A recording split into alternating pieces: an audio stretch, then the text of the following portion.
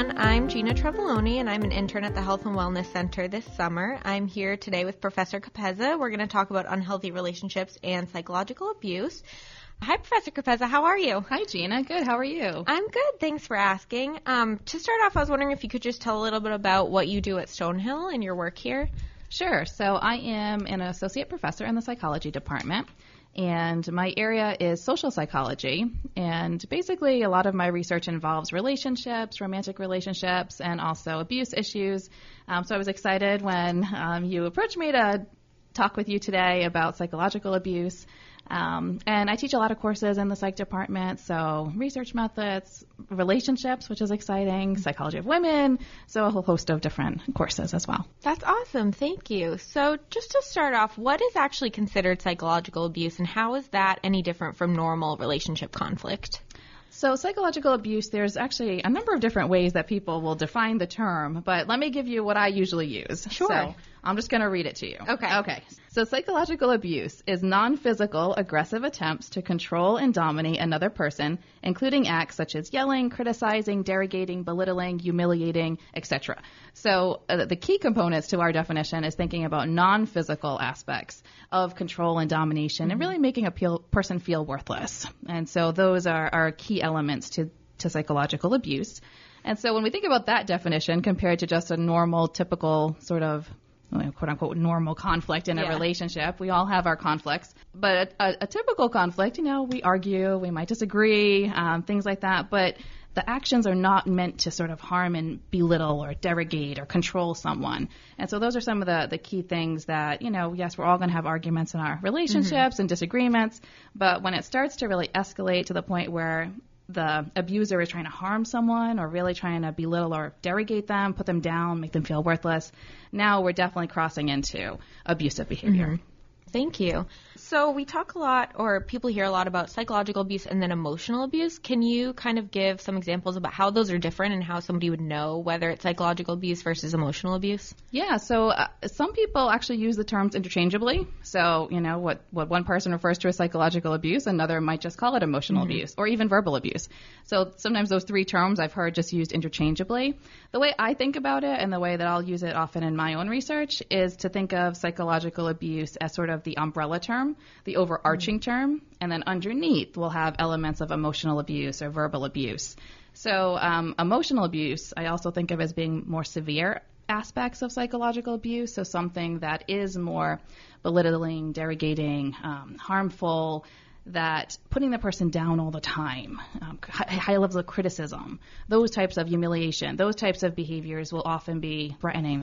So those are what I think of as emotional abusive behaviors, whereas the verbal abuse I tend to think is a little bit less severe and is more like yelling, swearing, maybe mild criticism, things like that. It still is falling under the label of psychological abuse, but not quite as damaging or quite as severe as the emotional abuse.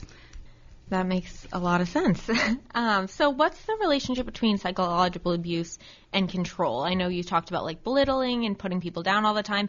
Is there a certain aspect of control that people who are psychological abusers kind of are looking for?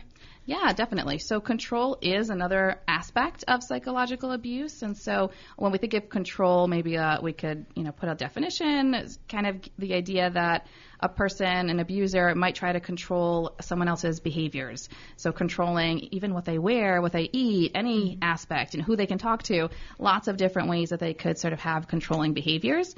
And that is an important component of psychological abuse. And it's one component.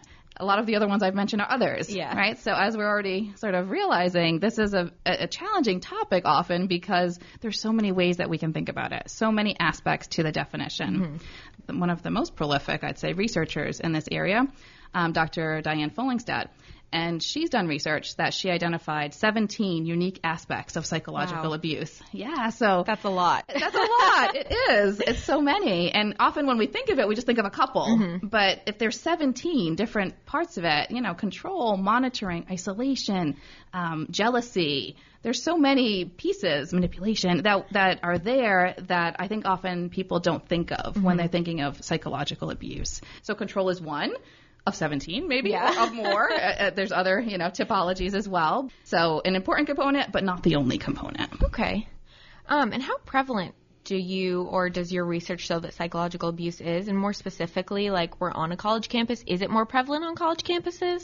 Yeah, so prevalence rates I think are quite shocking to me. So if we look at overall rates of psychological abuse, it's anywhere from 80 to 90% of individuals have experienced at least one type of psychological abuse in a romantic relationship. And a lot of that work has been done on college campuses, but it seems to be even beyond just college campuses that rate is pretty high. So to me, that's quite concerning, obviously, and shocking. And that we think of it, most of us at some point in our life will likely experience some aspect. So the better understanding we have of what it is and what it means, then we can, help ourselves if we're in that situation, but help friends, family, identify it. So especially some of the more common forms of psychological abuse, which are the verbal abuse, the criticism, the ridicule, those sort of things that occur quite frequently. 80 to 90%. That's crazy. And we talked a lot about how psychological and emotional abuse aren't physical aspects, but do they always occur with physical, or are they two separate things? Like you'll never see physical and emotional together? How do those kind of relate? Yeah, that's a great question. So they can go together. So it can be that someone is a victim of both, that they're both in a psychologically abusive relationship with those high controlling behaviors, and also highly physical abusive, where they're getting physical assaults happening frequently. But they don't have to occur together. So sometimes it can just be physical with no psychological or emotional, and it definitely can be just psychological or emotional with no physical. Okay. So, it can go in a lot of different ways. There's not one sort of set pattern, but I think what's interesting to me, at least one finding that always stood out to me, was that if someone is in a relationship with both psychological and physical abuse, what the person often will say is that it's the psychological abuse that they find more damaging than the physical abuse, because they'll say the physical, the bruises heal, but that emotional, constantly being ridiculed and putting down and belittled all the time, it takes a lot longer to heal. Right? So I think above and beyond the physical abuse, psychological abuse is having a lasting impact. And so, I think in the research, physical abuse has received a lot more attention. Yeah. And I'm trying to raise awareness, too, that we need to think about psychological abuse, not to say that physical abuse isn't important. Absolutely it is. But 80 to 90% of us may be facing psychological abuse at some point, and they have lasting consequences, and, maybe some work showing above and beyond physical abuse. So something that we want to, I think, spend equal amounts of time on, that we're focused in, and we know what this is and what we can try to do. What are some of the lasting effects that a victim of psychological abuse can face? And are they short-term, long-term? Does it vary? What are kind of some of the things that a victim of psychological abuse is going to take away from that? Yeah, that's a great question, especially tying into what we just were talking about with the connection with physical abuse. So certainly there's a lot of mental health and emotional health outcomes, so things such as depression, anxiety, post-traumatic stress disorder, low self-esteem, again, those sense of feeling worthless. So those are major components to outcomes for victims of psychological abuse. There's also some physical outcomes, so things like gastrointestinal issues that people will report. And they do tend to be long-term consequences as well. Yeah. So as I just sort of was saying about the, bruises tend to heal, but these other things can be harder to overcome. That's what the research suggests, that, as someone it's going to take time to heal a lot of those emotional wounds that occur from this treatment of psychological abuse. Yeah. Do you think, or do you know any research about, is it possible to completely overcome those effects? Can you be in a psychologically abusive relationship and then later on be in a relationship that doesn't show any signs of, that you were a victim of psychological abuse, or is that something that's kind of always with you? Yeah, well, I mean, in some ways I think it is always with you, but you certainly can sort of have a healthy relationship afterwards as well. So some of the work that we've done has looked at some of these, sort of if you're a past victim, how does that impact your current relationship or your current views of things? And it does have an impact. So now if a future partner is showing similar behaviors, you may likely reinterpret those or think differently. But also in a positive way, we've also shown that sometimes people are like, I'm not going to take that. I've been there, I've done that, and I've overcome You're that. kind of stronger after that. So now you're stronger, right? So you could see it kind of going both ways, and part of that's going to deal with that other partner. Who is that partner? Are they supportive? Are they not? So having a positive romantic relationship after a bad one certainly can have a much greater impact. And are there certain relationships that psychological abuse occurs in more? For example, like are different age or sexual orientation, does that have an impact on the prevalence of psychological abuse? So it can occur in any type of relationship, any ages, any sexual orientations. So definitely all types of relationships have psychological abuse. A little bit of current research suggesting that there may be higher prevalence in homosexual relationships than heterosexual. So I think we'll see if that replicates, if there's more work suggesting that in the future. Some other work that I've done has actually been looking at some gender differences in terms of a male victim versus a female victim or perpetrators. So, we tend to think of when we're looking at abuse that it's a male perpetrator and a female victim. But particularly in psychologically abusive cases, that's certainly, it's not even always the case in physical abuse, but certainly in psychological abuse, it seems to be similar rates of victims and perpetrators of being both males and females. And interesting, the same consequences occur. So, there are equal levels of depression, anxiety, and negative outcomes associated with the victim, whether it's a male victim or a female victim. Which is also why I think it's just so important that we're all aware as a society of all of these factors, because it can impact anybody. To anyone, There's no set group that this is, we only need to educate one group. No, it would be easier if there was like a roadmap, but we don't know. So just awareness overall is going to be a huge help to everyone. Yes. You talked a little bit about your research, but can you talk a little bit more about some of the research you've done at Stonehill or with Stonehill students? Yeah, so I've done a few studies with Stonehill students, but one that I think is relevant to our conversation here more. What we did was a study where we just asked Stonehill students, kind of open-ended, broad question, what do you think is psychological abuse? Kind of like, what is it? Yeah. And we wanted them to just write, like, what happens during it? What are some examples? What do you think of when you just hear this term? And after they wrote or typed, I think we did it both. Writing is not good because it's bad handwriting. We can't read anything. Yeah, you don't know what they're trying to say. Who knows? So typing, much better. So when we went back and we coded, so we had students, I had students working with me, and they coded the responses, and we were looking for those 17 aspects that I mentioned before that Dr. Follingstad had developed to see how many of them did people come up with. So on average, our Stonehill students came up with 2.5 out of 17. So only about 2, sometimes 3 ish things that they would really note. And usually what they came up with were things about verbal abuse, control, inferiority. Those were our top 3 that we got.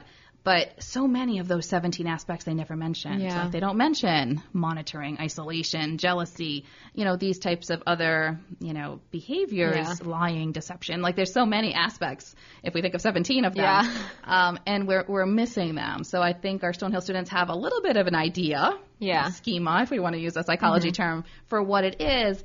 But they're missing a lot of, it's more narrow. And I actually did the same exact study at a university in the Midwest and found very similar results. So it's not just Stonehill students. Yeah, so it's an overall, seems to be, something happening here that people tend to have a more narrow definition. Do you plan to expand your research anymore?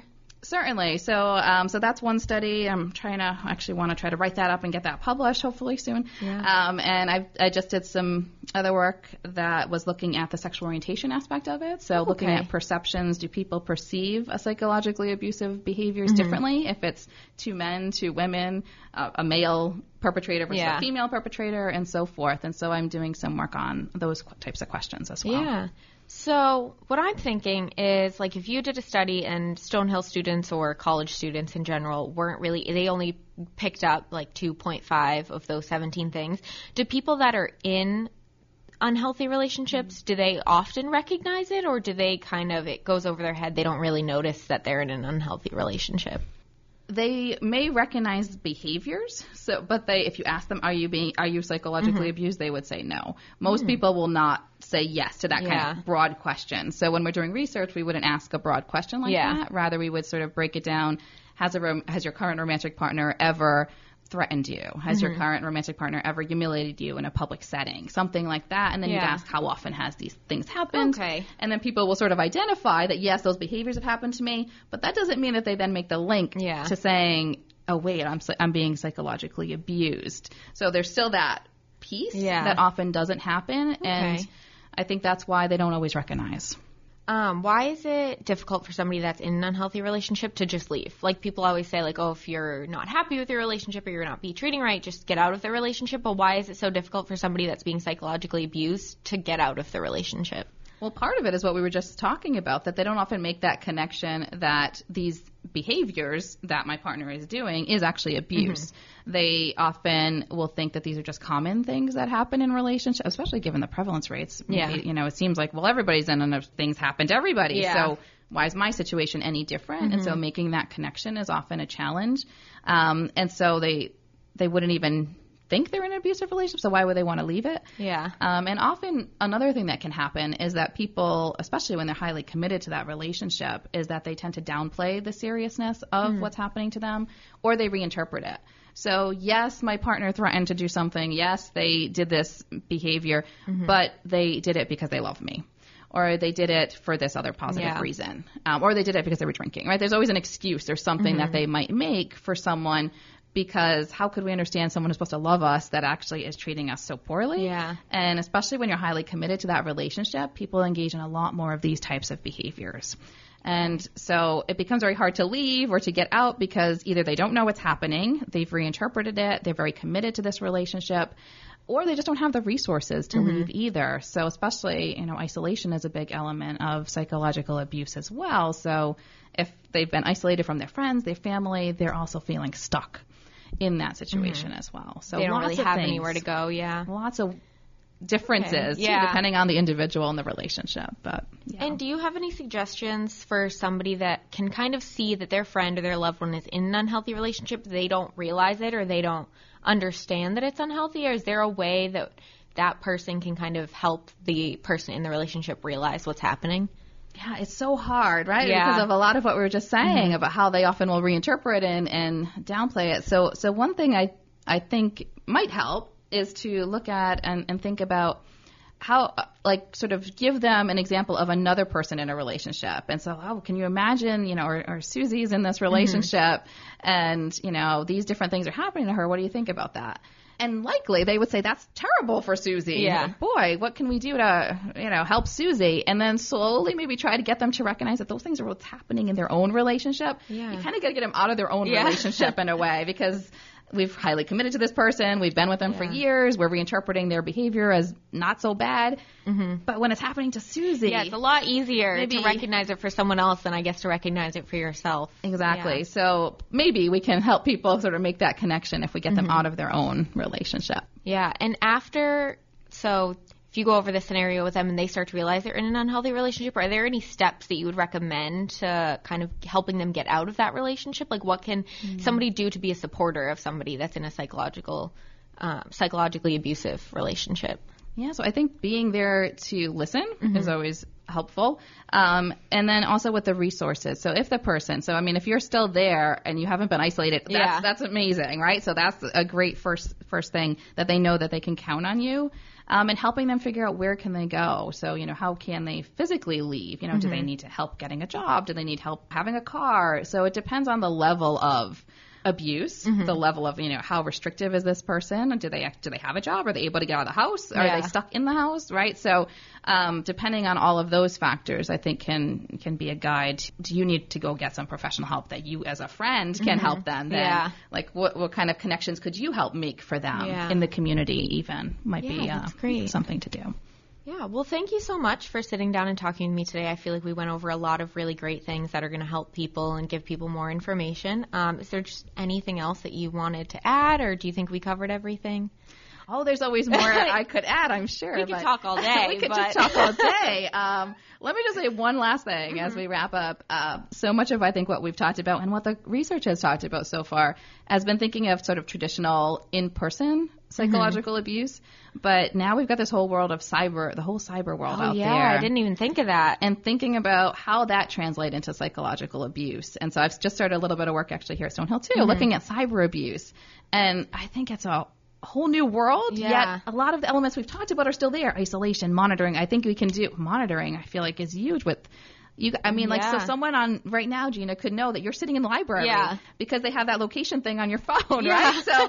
So that's a whole new level of thinking about monitoring somebody and, like, you know, there's so many ways we could go there. So I do think that's another whole big area that we're going to go into because we're just becoming more, you know, social media, cyber, the whole cyber world out there, our phones, and who knows what. So just to keep that in mind too, like a lot of these elements that we've talked about today can be occurring online and social media. It almost makes it easier in a way. I think so too. Monitor, to isolate, or, you know, through any of those 17 things. Exactly. So we'll have to keep our eye on that as something to think about. And keep raising awareness of absolutely all the different ways and all the different signs and everything. Yeah. Yes, definitely. Yeah. Well, thank you again for sitting down and talking with me today. And if anybody wants more information, you can definitely visit the Health and Wellness website or email wellness@stonehill.edu.